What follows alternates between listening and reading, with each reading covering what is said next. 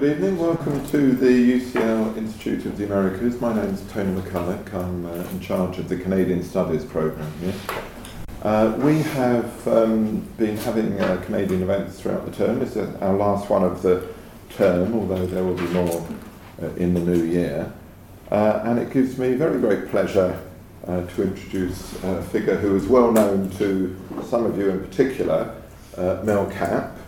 Just a brief introduction from his long and illustrious career. He's currently professor at the Munk School of Global Affairs and Public Policy, where he teaches in the master's programme and is the coordinator of the undergraduate programme in public policy.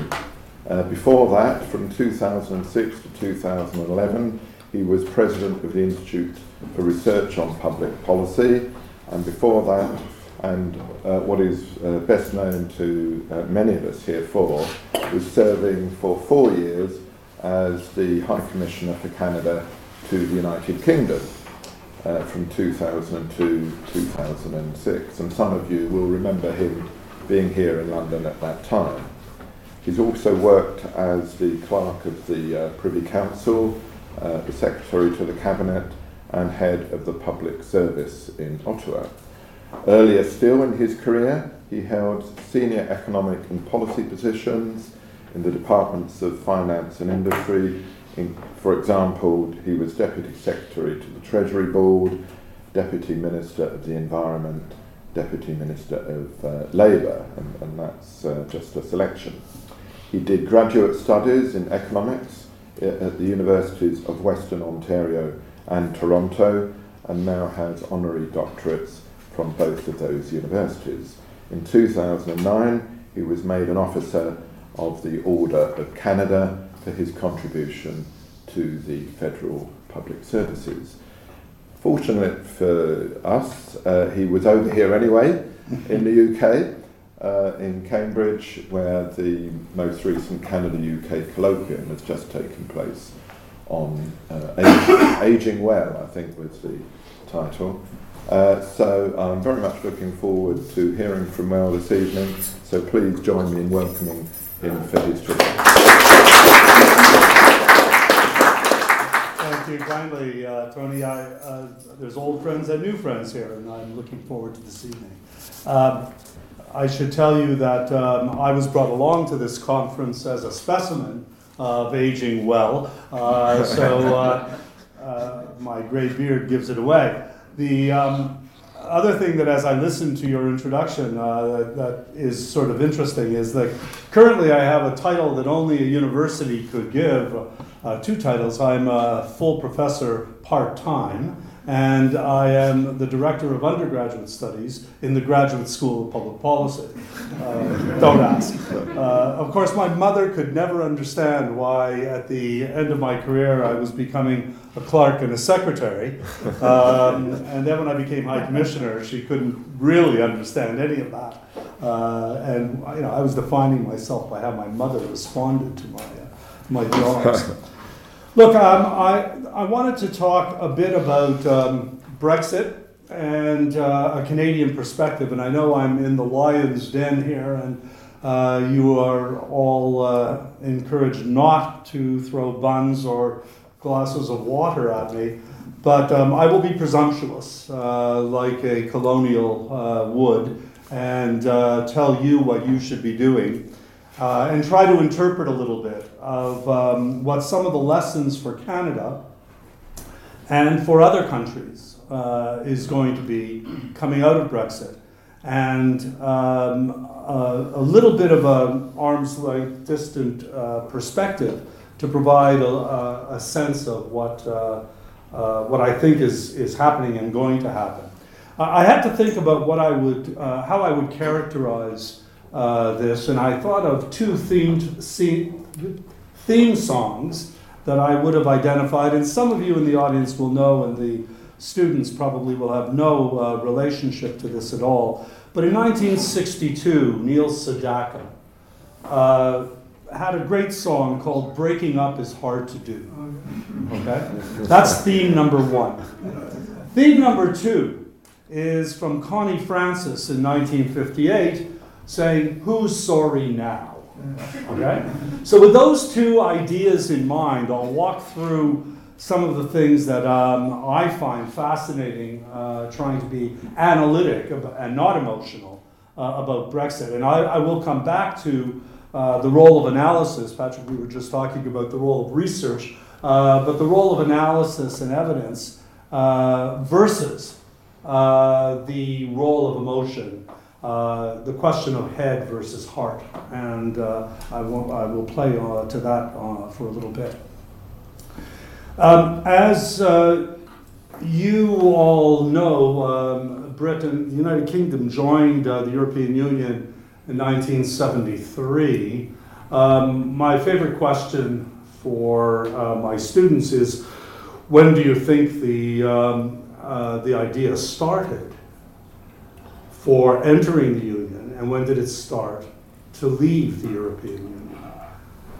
I won't make this a test. But interestingly, the first application, again, you probably are all aware of this, but the first application was in 1961. So since 1961 to now, we have been having this controversy about Brexit, and people are agonizing and have been agonizing about it for that long. Of course, you were rejected by the French twice through the 60s, and then in 73 you joined the European Union. When I ask my students, and when do you think the Brexit discussion started, they all say 1974.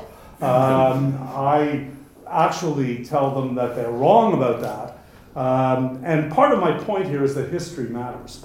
And that indeed, if you go back, the first time that Britain or England took itself out of the European notion, the sense of being European, was 1534, and Henry VIII said, we're not going to be part of those continentalists in Rome and the Roman Catholic Church, and we'll go our own way.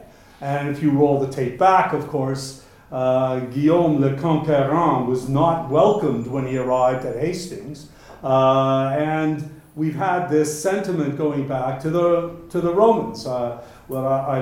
When Britain and not Canada went into Iraq, the first thing I did was go to the British Museum to learn more about Iraq, and I found it fascinating. So I was just at the BM yesterday and looking at the Roman arrival back before Christ, and when you think about the Celts having been here, they weren't too happy with the Europeans even then.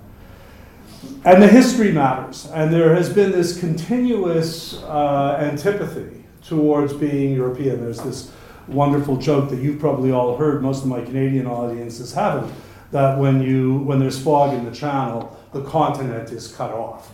And of course, it's this notion that here we are in London, the center of the universe, and everything else are the antipodes. And of course, Canada is literally, but that's a different point. So the history matters, and if you think about, if those of you who watched The Crown, that just was posted on Netflix, at least in Canada, was just posted, and Harold Wilson is Prime Minister, and he's going through this agony of trying to manage his party as they're a few years on from the entry into the European Union, and there's this huge challenge politically. I want to say institutions matter. So history matters. My second point is that institutions matter.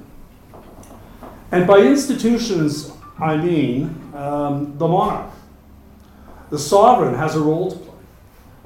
Now, the sovereign plays a role both in promoting independence and that sentiment of being the center of the empire, and the monarch plays a role in being the referee for Parliament. And we've seen that as Boris Johnson referred to the sovereign, and Queen Elizabeth took his advice, Of course, the Queen over the years, going back to Elizabethan times, has been constrained, increasingly constrained in her discretion by the supremacy of Parliament.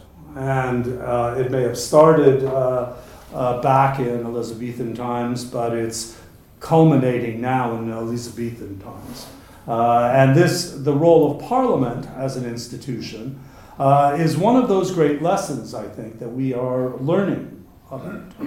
And the role of Parliament vis-a-vis the executive is a tension that has existed for a long time, but we're now seeing, we saw this past year, it came to a head in the Supreme Court coming to judgment on whether the Prime Minister had the discretion to go to the Queen to ask for dissolution or not, or prorogation. And then the Supreme Court, a relatively recent institution, granted it has a long history in the law lords, but a relatively recent institution with Lady Hale offering a judgment, a unanimous judgment, on whether the Prime Minister was correct and legitimate in seeking prorogation or not. Canada went through this about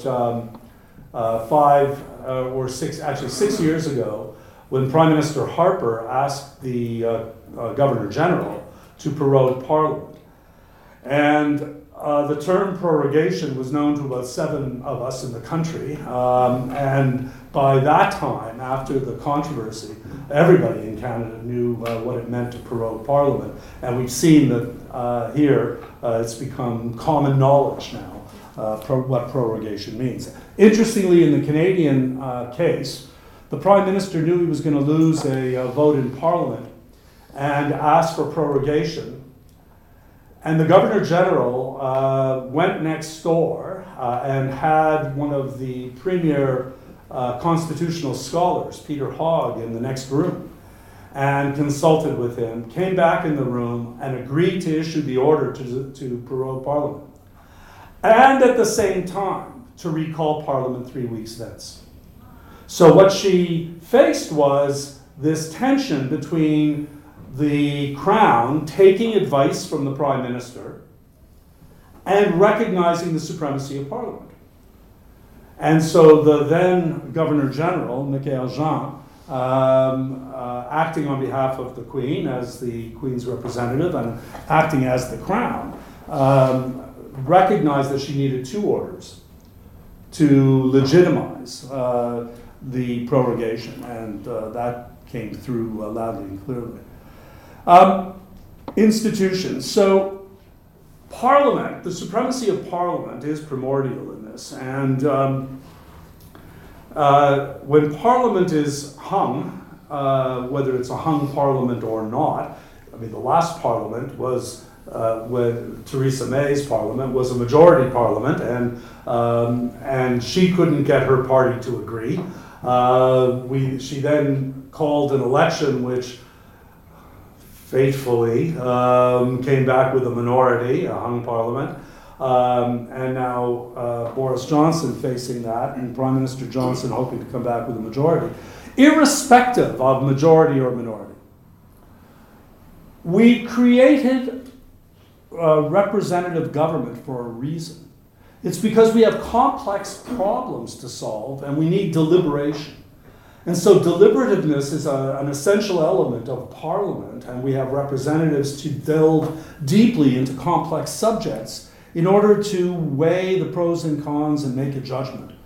We do not think of referenda as being particularly democratic. I don't, at least. There is a presumption that if you go to the public, of course it's more democratic to have a referendum. I don't think that's actually true on a complex question. And Canada, we've had this when we had referenda on whether Quebec should secede or not. And so the problem was, yes, it's very useful to sound out the public by having a referendum. And a democracy is healthy if it can do a focus group of the entire population. But it's not if the referendum becomes executoire? That if you have to then exercise the rights that the public have voted for in a referendum. These are complex questions, you need deliberation. So what Canada did following the 1995 referendum, and I'll tell you, in 2000 I was Secretary to Cabinet, and Chrétien wanted to proceed with the Clarity Act, so-called. And I'll divulge all kinds of secrets now. I was vigorously opposed because we were 6 years on from the referendum. The sleeping dog was snoring at the fireplace. Don't kick it. And don't introduce the Clarity Act. In fairness, I was wrong, he was right. We passed this legislation which said that a referendum can only be executoire if it's a clear majority on a clear question. Now, we haven't defined what a clear majority or a clear question is, but clearly what we had before, you only say clearly when it's not clear. Clearly, we had a previous circumstance where we did not have a clear question because the question was something like, are you in favor of sovereignty association between an independent Quebec and a strong and united Canada? What the hell does that mean? And of course, we didn't get a clear answer. We had a majority against of 50,000 votes. So that was a squeaker. But the notion that you would need a clear, I'm belaboring the point to underscore the importance of deliberateness and deliberativeness in Parliament. These are complicated businesses. These are complex questions. If anyone doubted that, look at the way the Conservative Party has handled the legislation that's come forward after the negotiations with the European Union. The parties split, let alone the Parliament split. You need people to be able to study this and make a judgment. Other institutions, the civil service. In October 2016, when the referendum took place, how many trade negotiators were there in Whitehall? 0. Because the competence for trade negotiation was in Brussels for the Union. So Canada actually offered its senior trade negotiator to the United Kingdom in order to face off against all the talent that was in Brussels. The civil service has upped its game since then, has done a credible job, I would argue, and has been an important player in this. Another institution I haven't often talked about, actually, in Canada is the Library of Parliament. And the best research source for serious study of Brexit and its impact is the dispassionate Library of Parliament researchers. And the research branch has done some fascinating work and published scores of documents. Process matters. I said history, institutions, and process. The process of deliberateness, I've talked about Parliament and such. The process of negotiation. You've seen the negotiations and how complex they are when the negotiators, David Frost and before him Ollie Robinson, were in Brussels doing these negotiations. And the processes on both sides are really, really important. Don't forget you need 27 sovereign states, member states in the European Union, to agree unanimously. I want to come back to the Comprehensive Economic and Trade Agreement between Canada and the EU. Most people think CETA means Canada-EU trade agreement. It's not. It's the Comprehensive Economic and Trade Agreement between Canada and the EU. And I'll talk more about it later. But it ran afoul of Wallonia. Nobody in Canada thought that the Walloons would lie down on the tracks and get in the way. And they, for that matter, nobody in Brussels or Paris or London thought that either. But they needed unanimity, and in Belgium, they needed the two parts of Belgium to have their local governments agree. And Wallonia didn't agree. So our foreign minister ended up spending days and days in Belgium, running back and forth among the Belgians, trying to get them to agree. And there's this famous iconic picture of her on the steps of Parliament in Belgium. And by this I don't mean Brussels, the European capital, I mean Belgium. And she's in tears because they're about to kill the comprehensive economic and trade agreement that she has just spent 3 years negotiating. Anyway, finally it worked out. I think we threw bananas in or some, agricultural product, and they were happy, and we got a deal. But I say that so that you keep in mind that, the Europeans are going to need the Poles to agree. You're going to need all those member states to come to terms. So processes matter. And the process isn't only the process in the United Kingdom, it's a process in the continent as well. History, institutions, processes, people. People matter. I don't think there would have been a deal, either the Theresa May deal or the Boris Johnson re-deal, which is basically May plus a few tweaks, would have happened if Michel Barnier hadn't been an experienced negotiator. Here was a former French foreign minister who had done international negotiations widely, sophisticated, man of the world. He was a real leader, and I think was the delegated authority. And they had enough confidence in him to take his judgment when he said there was a deal.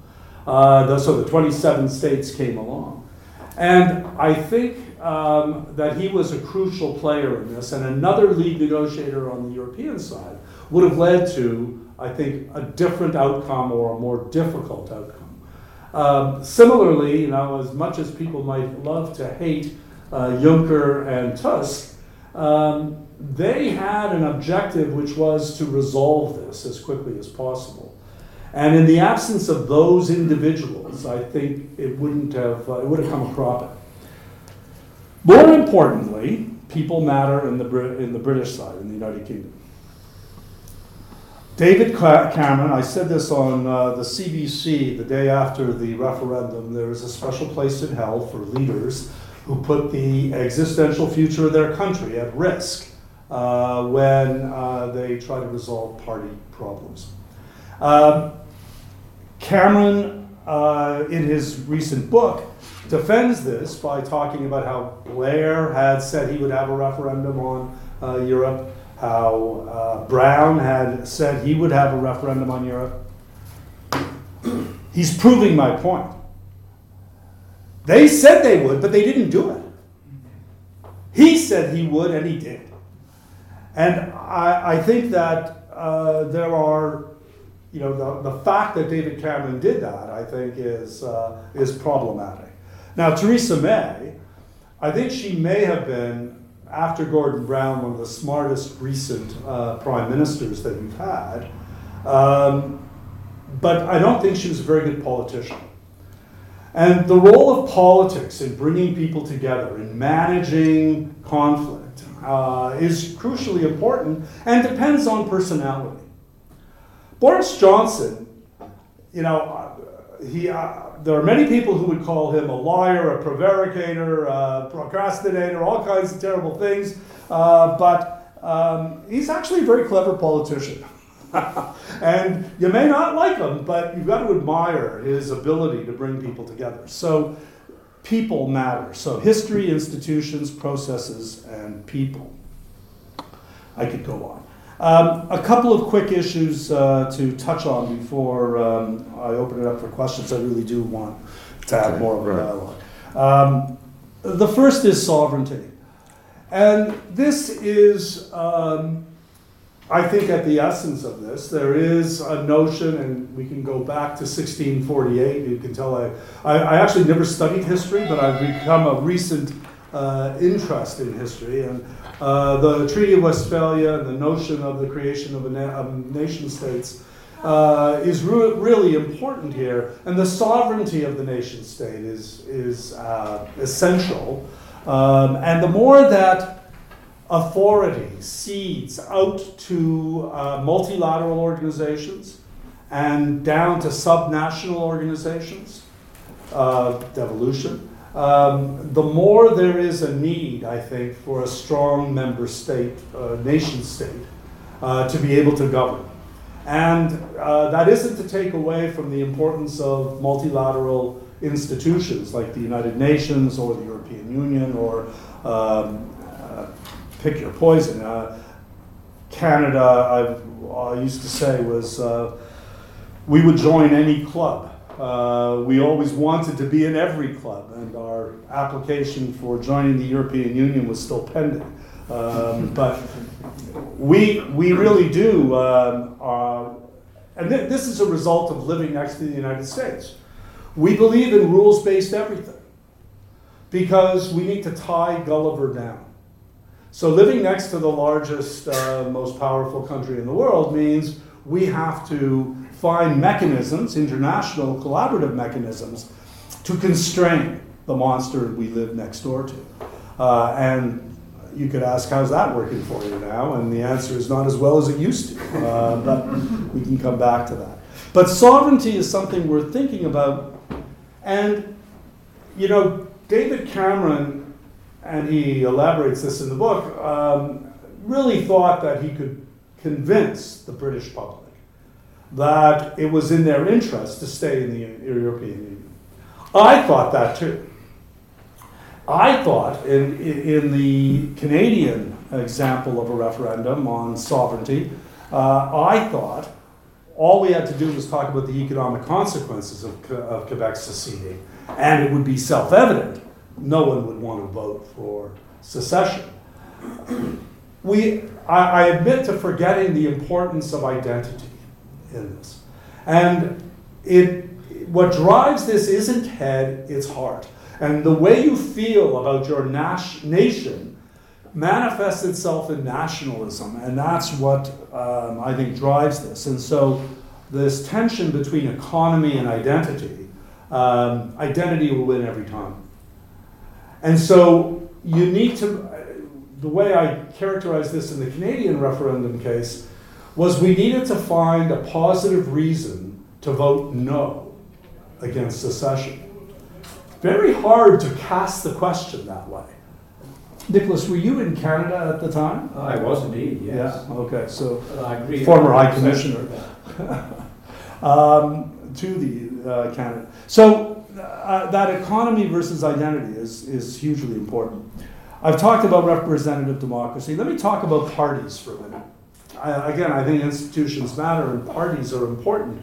And typically, and for the last sort of the previous century, through to 2000 and beyond perhaps, parties were big tent politics. You could bring together people with different points of view, log roll, come to a common understanding of what they stood for based on values, and the party would have a position. And you didn't get everything you wanted, but you got most of it, and the party stood for something. And now what we've seen, and we're seeing more of this, is the fracturing of politics and parties. And the parties, so, you know, the great advantage of first past the post is that this reinforces the role of parties. If you go to a PR system, you reinforce the idea of the Mel Cappe party. I mean, it's going to be in my interest to set up my own party, because then they'll come and negotiate with me. Whereas if I join somebody's party, then I become subservient. So party politics is important in this, and the role of parties is important. And what we're seeing in the United States is the hijacking of the Republican Party. We're seeing the parties go to their corners, become more extreme, less accommodating and less rationalizing of extreme positions. And I think that parties, what we just saw in Canada with 5 parties running, was the Green Party. There was a great incentive for the Green Party to be different and not to throw in with the New Democratic Party, although there were many similarities. And I worry about the fracturing of those politics and how parties are going to play a different role in the future. Complexity, and I'll then turn to some Canadian stories. But I want to talk about complexity because I mentioned the research reports of the Library of Parliament. The issues of complexity, the way we deal with complexity, is so fundamentally important.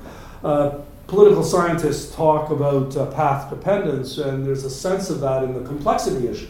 We've resolved a lot of tensions. We've resolved a lot of complexity. And that's what has led to the system of governance that we have and the way we have policy and programs in place. To undo the resolution of those problems, bendy bananas, that was always my favorite. Boris Johnson, when he was in Brussels, wrote about the bendy bananas, like why is Brussels imposing this? Turns out it actually came out of Whitehall, but it was that you can't be excessive curvature in a banana, or else it doesn't qualify as grade A bananas. Well, it turns out Canada has a bendy banana rule. I mean, we don't like excessively curved bananas. Now, we allow them in, but you can't call them grade A. So we resolved the quality problem for consumers by having a regulation on bendy bananas. If you guys leave the European Union, the argument is, well, we'll just trade on WTO rules. That's a piece of cake.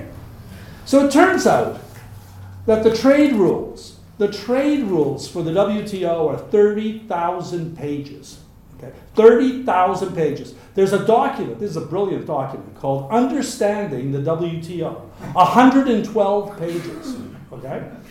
So we'll just trade on WTO rules. Okay. Well, I have a friend, a trade expert, friend from Queen's University in Kingston, who's in Geneva today, working on the problem of the appeal court of the WTO not having had a new judge appointed in 2 years. And the problem is that you can't appeal to them anymore. And they're about to become moribund if they don't. And who's getting in the way? The United States of America. So we'll just trade at WTO rules, have fun with that. It's like Boris Johnson saying, we will not allow the agreement on drawing the border in the Irish Sea to go ahead unless Stormont agrees. When was the last time Stormont met? The Parliament in Stormont hasn't met in 2.5 years. I won't exaggerate. So they can't agree to meet, let alone agree on the agreement, so-called, that Boris Johnson has negotiated. Okay, a couple of comments about Canada and then I'll stop. So the Comprehensive Economic and Trade Agreement should have been pretty simple. I told you all about the last couple of weeks. The fact is it took 7 years to negotiate. Okay? 7 years, full-time negotiators meeting on and off, but doing work in the background. That actually is an underestimate because you guys will remember that it was Roy McLaren, your former boss, Michael, who started this 20 years earlier. We had to build a consensus in Canada that we even wanted a trade agreement with the European Union. So the notion that 11 months, from January 31st, 2020 to December 31st, 2020, will be 11 months of intensive negotiation, and we'll get a new trade agreement. Piece of cake. Good luck. What's in it for the Europeans? What will they get out of it? And why are they going to rush to a deal? I have no idea. And when Liam Fox came over to Canada under Theresa May as trade minister, he said we will look forward to a trade agreement with Canada after we leave the European Union. And it won't be a complicated one. We'll just get a deal. And the Canadians are saying, so you're going to lower your tariffs, you've got nothing to give us, and you think we're going to give you a deal? Why would that be? We took 3 years to renegotiate NAFTA. We already had a deal on NAFTA. It took us 3 years to renegotiate the deal. So, comprehensive economic and trade agreement with Canada, good luck. Trade actually isn't the important thing, although it is important. It's not the most important thing. But all the wings on Bombardier aircraft are made in Northern Ireland. And Bombardier just sold Short Brothers, but they're still going to buy the wings out of Northern Ireland. They don't know what the rules are going to be. This is not, are there other people willing to make wings? You betcha. You're putting at risk a lot of important relationships. One of the sad things for Canada is that we will lose a voice in Brussels by Britain no longer being present in the councils of Europe.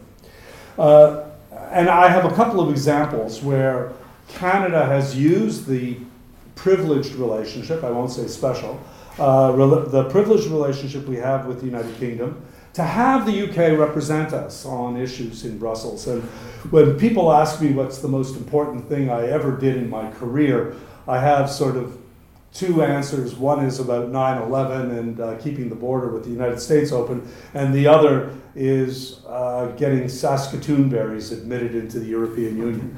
The Saskatoon berries is the real one, because if you are one of the 5 or 6 farmers who grow Saskatoon berries, it's life or death for you to be. But it was Britain who got Canada's special deal not to be treated as a novelty, to have Saskatoon berries admitted as a food product. And we actually will lose that voice. When Canada went through, when Quebec went through its referendum, the First Nations, Indian peoples in the north of Quebec, said, well, if Quebec is separable from Canada, then maybe our territories in the north of Quebec are separable from Quebec. And we choose to go with Canada. Sounds like the SNP. The challenge here is that you have triggered a reinforcement of separatism, if you will, around the world. And now the headlines every day for the last 2 months since the election has been about Wexit, and that is Western alienation and the Western provinces wanting to secede from Canada or renegotiate the deal, what Confederation gives them. I was at this conference, as Tony mentioned, in Cambridge, and there was a woman there from Nova Scotia, from Dalhousie University, and I asked her what the Nova Scotia reaction to Wexit is. She said, well, actually, we're thinking of taking Nova Scotia out of Canada, joining up with Scotland, and joining the European Union. So I thought that was very clever, actually. So, Nova Scotia. And final, so let me, in conclusion, just offer a couple of homilies. The first, it's hard to unscramble the eggs. So breaking up is hard to do. Integration and interdependence is everywhere. I remember when, in 2008, when the Great Recession took place, and Gordon Brown was Prime Minister, and he said, don't worry, our economy is decoupled from the United States, and it's the US that's going through this terrible recession. Well, decoupling? Give me a break. We are interdependent, we are totally integrated, and separating is very difficult. Everything is more complex than it looks. Representative democracy is a good idea. Referendum on complex issues is a bad idea. Don't try to solve party problems with existential choices. Parliament is truly sovereign. And this is one of the most important lessons, I think. Negotiating with the home team, what Boris Johnson has just had to do in Parliament with his own party, is often harder than with the other side. It was easier to come to an agreement with Michel Barnier and Jean-Claude Juncker than to come to a deal with Philip Hammond. There's a lesson in that. Be careful what you wish for, and that's my Connie Francis Sue story now. Longing for the good old days is the result of old bad memories. It takes a lot longer than you think. And it's not only about tariffs. It's about sanitary and phytosanitary regulation and restrictions. It's about investment. It's about services.